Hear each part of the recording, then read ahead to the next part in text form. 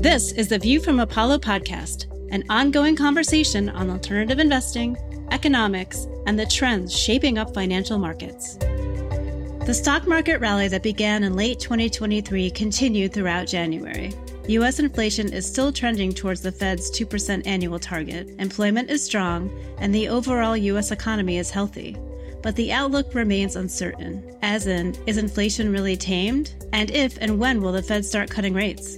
Apollo's Global Wealth Strategist, Wright, thinks caution should be the byword of the moment. In this episode, he shares his views with Apollo's Global Head of Content Strategy, JP Vicente. What I've described to investors this year really is a function of everyone has an investment destination, right? And the question is, how do you want to get there? Do you want to take a roller coaster ride and get calls from your investors all the time if you're an advisor? Or do you want to take a ticket on what I would describe as a passenger train? In this wide-ranging conversation, Alex and JP discuss Alex's views on the outlook for rates and public equities, asset allocation in 2024, the future of alternatives in wealth portfolios, and much more. So, let's get started.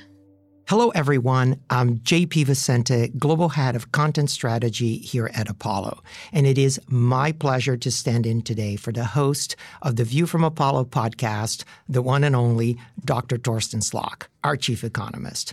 Our guest today is Alex Wright, a partner and global wealth strategist here at the firm.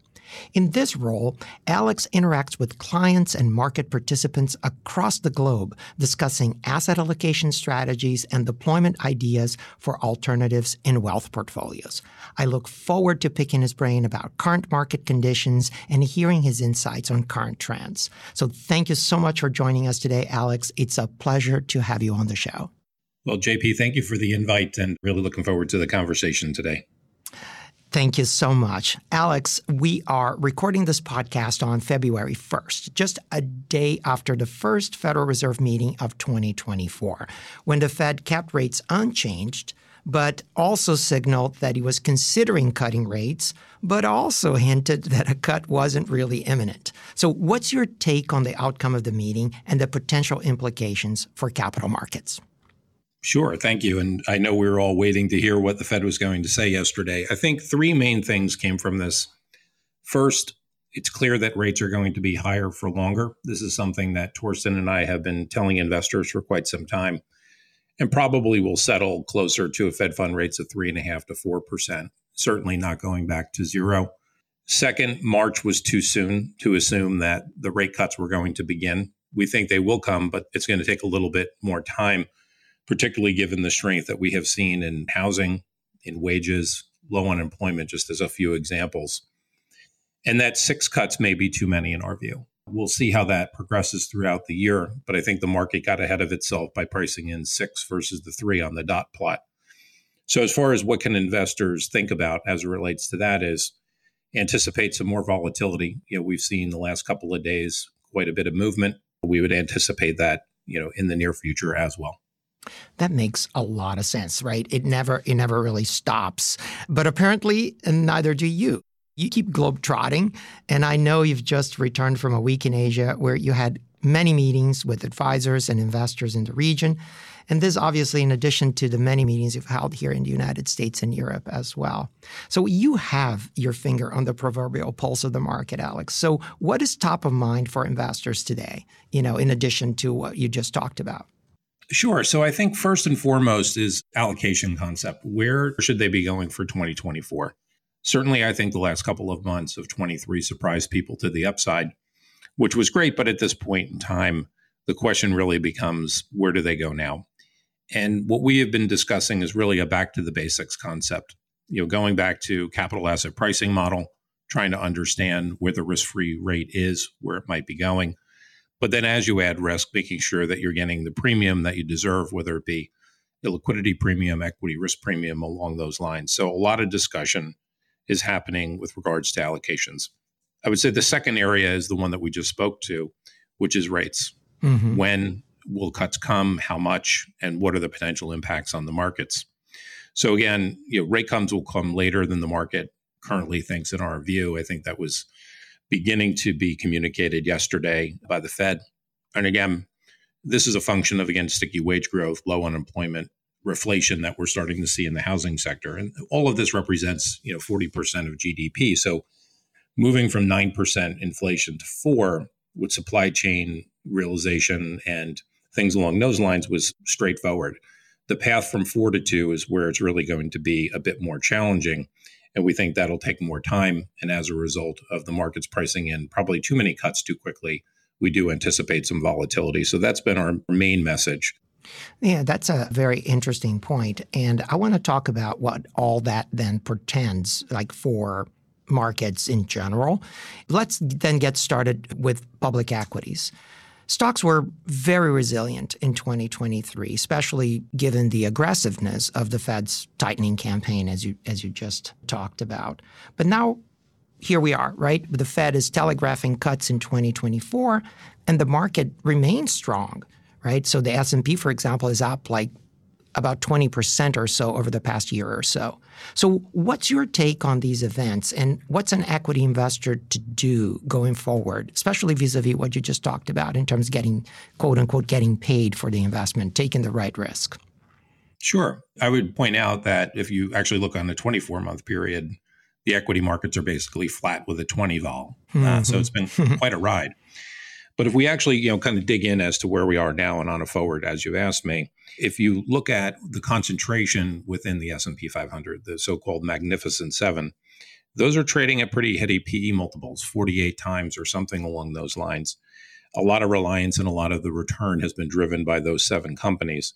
What's quite interesting in the last week or two, there's been more talk of, is it really the Magnificent Four?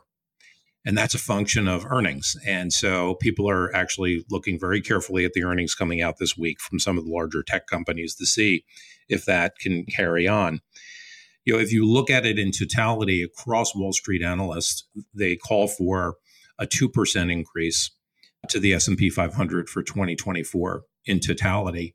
So there's actually a negative risk premium. If you think about short-term treasuries, at least north of 5%, if you believe the forecast at 2%, you're not really getting paid. You're not getting an equity risk premium. I would turn listeners' attention to Barron's a couple of weeks ago when they had the roundtable discussions, just to solidify that comment. Those folks are talking in terms of -5 to +5 on the year here again for the S&P 500. So it doesn't appear as though there's an equity risk premium that's embedded within the markets today, and a heavy reliance on the Mag 7 or Mag 4, depending upon what the new definition might be here in the near term. So that's a really interesting point. Do you think this can continue for a long time? It sounds like there's such a discrepancy right now in terms of performance with the Magnificent 7 or 4 for that matter. Should investors be thinking about moving to the sidelines? What are your thoughts on that? Well, certainly diversifying is probably not a bad idea, particularly if you ran up so much so quickly with regard to the indices. My view is, and I've been communicating this to investors, if you like select stocks within the Magnificent Seven, you have high degrees of confidence, and was actually just in a meeting last night at dinner where somebody was discussing the tax implications because there's so many embedded gains. Sure. Well, then, sure, maybe keep select stocks or hold on to them for the longer term if you have belief in them. But playing it within an index, you need to understand that the weightings and the thrust of any up or down movement is really being controlled by these select stocks. So we would think some form of diversification at this point. It makes a lot of sense. One last question is still on public equities, because we saw the 493, so to speak, the S&P 493 kind of rebounding a little bit in the month of December last year. Do you expect, as the Fed enters this potential rate cutting phase, do you think that we can get a little bit more breadth in the market? I think certainly as people went from, FOMO to participation, there was some breadth and there were some value plays that people were probably pursuing. But if you dial it back and look at year-to-date numbers, and I know it's a very short time period, but here again, the tech stocks are pushing, but the Russell is negative. And so that's kind of reversing out to a certain degree. We'll have to wait and see as earnings come through here in Q1, what that looks like to see if there's a little bit of lift. One would think it would be a bit more balanced, but there's so many things that are hinging upon this, current earnings season coming up, particularly on the tech side. It'll be curious to see. So we don't have a crisp answer on that necessarily. That makes a lot of sense. So that's great. Thank you so much for those answers. So let's turn to public fixed income. What's the state of credit markets today from your point of view, Alex? Sure. So what we saw really in November, December on an accelerated basis, and it's really reflective of one of the messages today, which is the correlation between bonds and equities are right on top of one another. And so as the equities were moving up so aggressively, we saw spreads come in pretty significantly. I would point out, we just got January results for investment grade issuance, record highs, 195 billion in January. Mm-hmm. And that's really reflective of the spread to treasuries being nearly the tightest of all time. And so companies are out issuing quite aggressively. Within high yield, we saw spreads come in aggressively as well, running at kind of a 350 level. But if you kind of pop the hood and go inside and take a look at different investment rating areas, double B bonds are trading at 189 over treasuries, which that is awfully tight, mm-hmm. particularly if you think about that in conjunction with recession probabilities. And the market is kind of at a 50% level. I would say we're at a 60% level. Now, again, depth is always the question. I don't think we're looking for a deep, hard landing here, but certainly recessionary realities. And so defaults are likely to pick up. So with the tightness in spreads relative to that, it just feels like spreads are a little bit divorced from economics and the realities that we may find ourselves in. The one last area I'd point out with this rally is the syndicated loan market. It's rallied to the degree that in January, we had 42% of all loans trading above par. Mm-hmm. And that has resulted in a material repricing wave as the banks are trying to trim back 25, 50 basis points of spread on those respective loans that are trading at these lofty levels. These are sort of the highest trading levels that we've seen in a couple of years. So I would say the public fixed market is very tight. We'll see how that behaves over time, as inevitably we think, as mentioned, defaults will pick up a bit as we march through the year. That's very insightful. And it's kind of funny, but I'll ask you, does that mean that investors are hunting for yields again? Yeah, to a degree. A lot of the conversations I'm having are income focused, and where else could they potentially go? Mm-hmm. A lot of discretion, outside of the public markets as it relates to private credit, as an example. Obviously, Apollo is a big player in that space. And really, it's a function of, is it a ticking time bomb or is there opportunities? And so for that segment of the overall market, one needs to look at segmentation. And so, 3 segments in private credit, just to simplify it. Sub 25 million of EBITDA companies, 25 to 100, your traditional middle market, and then mega cap, which would be really a lot of what we do, which is going to be north of 100 million, even as high as 250 million of cash flow. We see really good value in that segment. But the most important thing to be considering today is vintage. Mm-hmm.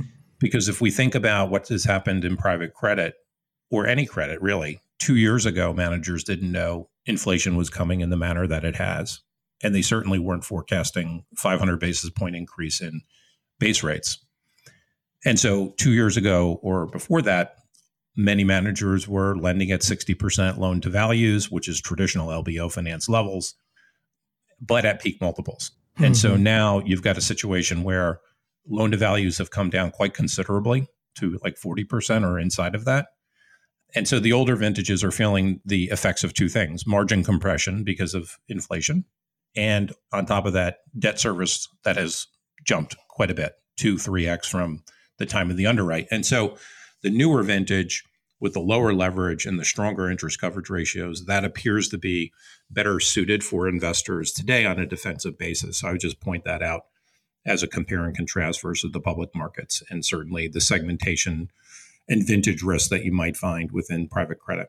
That makes a lot of sense. I would like to ask you just juxtapose what you just said again against the public markets. Do you think it's time for people to start thinking about taking a little more duration in the portfolio?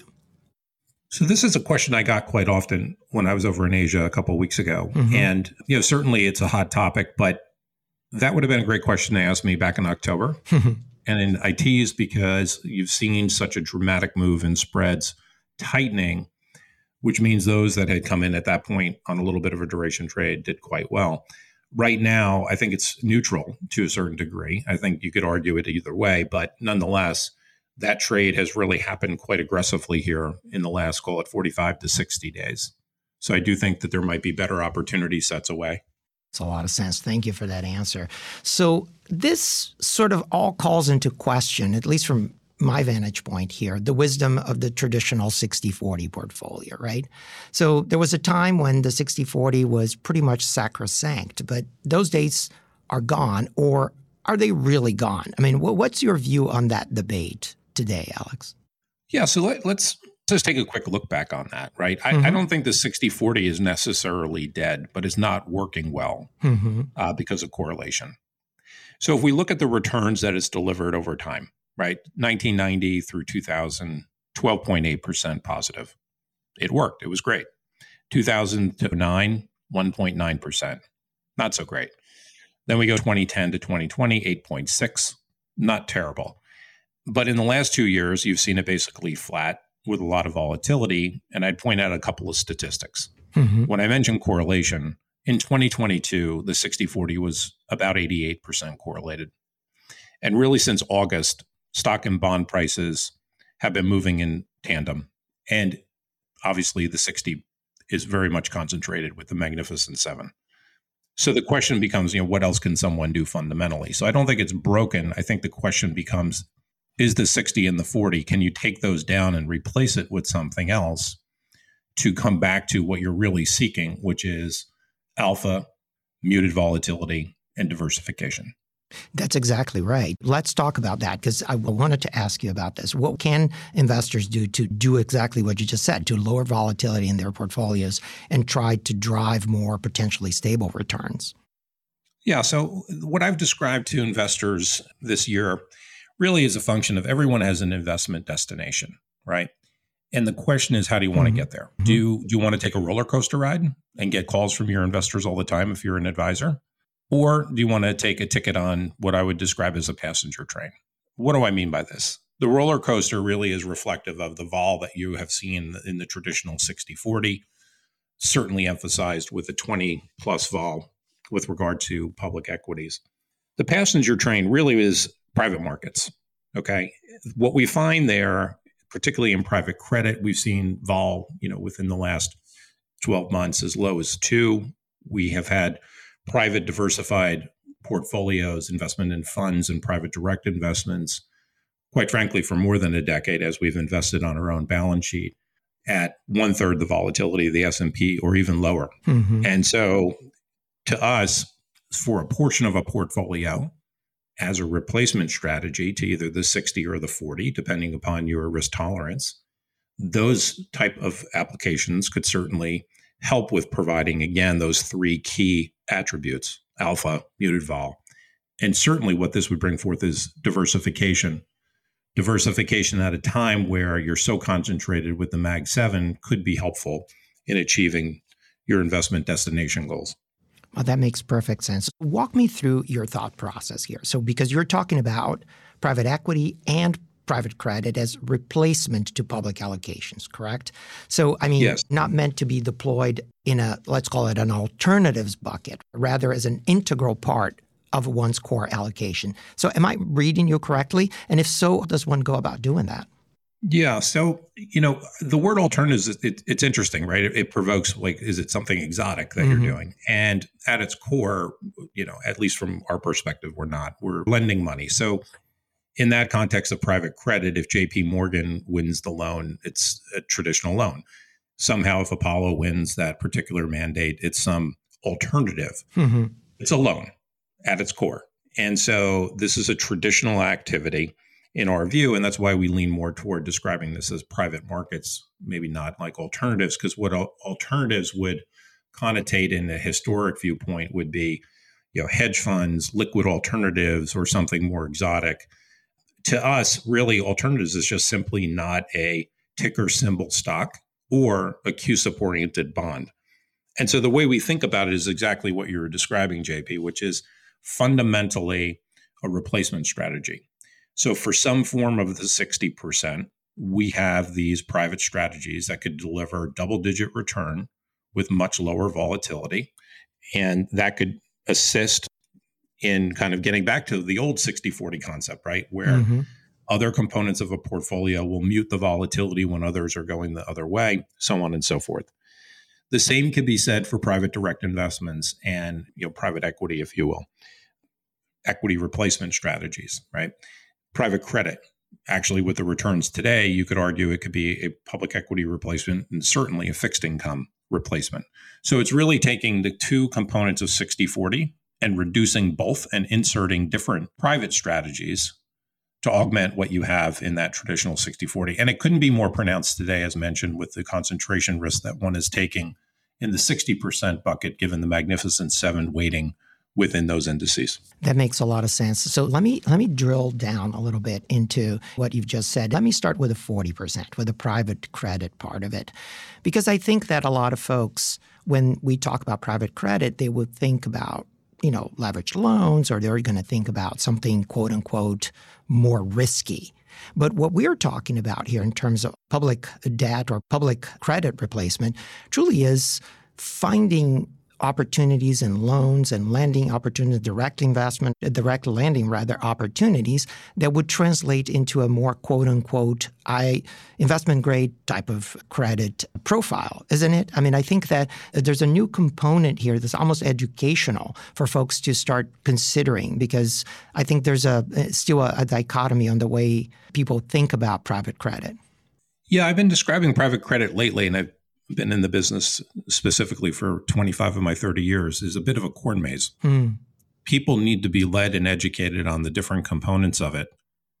Thinking back, private credit really was suggestive of middle market sponsor finance. And it's so much more broad than that.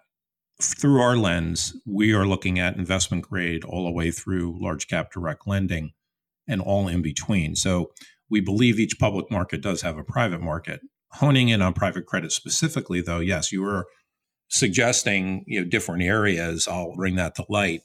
Apollo, we're the largest investment grade private lender globally, creating private transactions with investment grade ratings, backed by our insurance company balance sheet. So that's different. Our asset-backed finance activities, certainly any form of asset, right? Did you take a train today, a plane? How did you get to work? All these types of things can be financed in various ways, many a time in investment grade format. So it's a very vast marketplace that we can tap into in that regard. Mm-hmm. And then, of course, corporate finance, where we're lending into situations that might be backed by financial sponsors, buying companies, mergers, acquisitions, et cetera. But as we think about private credit in totality, it's a vast industry with a lot of different applications and areas in which we can push into. But I think the key takeaway to your point is we do this in a very downside protected, largely, almost exclusively first lien way, where we're top of the capital structure with strong documentation, strong covenants. And so because we are an underwriter to hold organization, all of those things are important to us. Remember, the banking model is an underwrite to distribute model. What is the clearing level? That's distinctly different. So some would say, isn't private credit more risky, as you just kind of highlighted or questioned me on? I would argue the other side, which is to say private credit lenders like ourselves are underwriting to hold. And so therefore we want enhanced protections. We want lower loan to values. And we want to be lending against assets that provide us with complete downside protection. And the trading isn't really a key component. Do we do it? Do we have the capacity to do so? Sure. But having the underwrite done appropriately, carefully is more important to us fundamentally. It makes a lot of sense. Thank you for that. But one of the things that's been sort of an issue for quite some time is the challenge for individual investors on how to add private markets to portfolios. So you've been talking to a lot of folks. Can you explain how one might implement this today? This kind of idea of replacing equity and replacing debt in their 60-40 portfolios. So there have been many strategies that have been developed lately by ourselves and others that are semi-liquid strategies, where that investors could come in on a monthly basis, afford them quarterly liquidity. And the benefit of that is investors are having the ability to invest in a defined pool that certainly will grow over time, but is very transparent. In the past, many of the investors didn't have the requisite amount of capital to access those funds. Two, they were drawdown funds, in isolation. And so I think fundamentally the strategies have really developed to the benefit of the investors to have access. Here again, allowing them, for the first time in many cases, access to these private market strategies, whether it be private credit, private equity, private direct investments at all. So that makes a lot of sense. I think it's an important component, like the accessibility and the availability of such strategies. But I think another component that I'm going to ask you about is the implementation component, because I think that when one talks to folks about adding private credit or adding private equity, one still thinks about I have to create layered programs, or I have to deal with capital calls and cash drag and so on. And these strategies are a little bit different, right? So talk to me a little bit about it. Yeah, so the strategies fundamentally, the dollars coming in are invested on day one in a diversified, transparent pool, number one. Number two, you don't need to manage J-curve because, again, many of these are older vintage funds or strategies embedded within these overall strategies. So there's no need to time or trying to come into certain vintages versus others and so forth. So we're trying to smooth the overall performance figures, mute that volatility, create the alpha, and provide the diversification that investors would need. And it's really been done most recently to allow for folks in global wealth and beyond to access these types of strategies fundamentally. That makes a lot of sense. Alex, as you talk to market participants, do you see these types of strategies being implemented already, or are we still at an early adopter stage, or do you think private markets are now kind of more poised to become mainstream in wealth portfolios? Well, certainly it depends, who you're talking to. And why I say that is I was speaking on a panel yesterday, in fact, here in California, and I asked those in the audience, some 200 advisors, how many people were using 30% private markets? And then I took it down and down and down. And it was very clear to me that there's a function of earlier adopters, and those were trying to replicate more of the endowment style model for their own investors. But here, education is key. Mm-hmm. There's a lot of learning that's being done by way of advisors and other investors trying to get an understanding of these particular, whether it be strategies, products, or asset classes.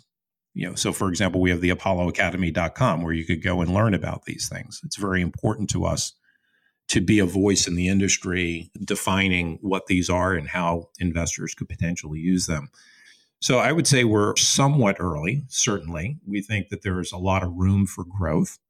And that gets back to sort of the earlier 60-40 question as far as what else could one do. We think that this makes a lot of sense. We think there's a lot of room for growth for alternatives, or if you will, private markets to be part of that. And so we think that there's many years to come on the development of these strategies and implementation, but importantly, education along the way. That's great. Well, really exciting time, I think, for everyone, the industry in general, but also for participants and retirees, where now having an opportunity to at least have some sort of exposure to a particular asset class and being able to diversify in a much more efficient way, if you would, than in the past. Alex, we're coming up on our allotted time here, but I wanted to ask you one more question because I think it's an important one given everything else that we talked about here today. So Torsten recently pointed out in his Daily Spark blog, for instance, that we have roughly $6 trillion on the sidelines in money market funds today. So that's against $4.6 trillion that we had in March 22 when the Fed started raising rates. So as you talk to market participants, what's your sense of where this money might migrate to, and if and when the Fed starts cutting rates? Sure, and it's a great observation. I had said to our teams last year, our biggest competitor is not necessarily our peer set, but it could be the U.S. government. And they laughed just like you did. And it really was a function of the fact that you could certainly buy treasuries and can still buy short-term treasuries at least north of 5%. Torsten and I co-authored a paper about that, though, highlighting the fact that at 5%, if you think about it on an after-tax basis and inflation-adjusted basis, you're basically treading water. So although the headline number looks attractive, overall, the net, if you will, is not necessarily going to get you to your destination for where you want to get to. So we've been having a lot of discussions with regard to trying to talk people through private credit as a pivot concept, having them consider other strategies on the private equity side.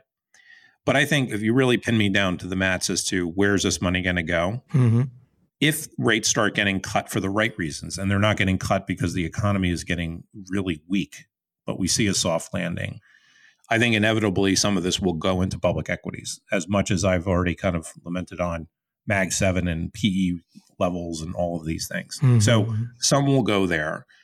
The next question, though, is where else should one consider?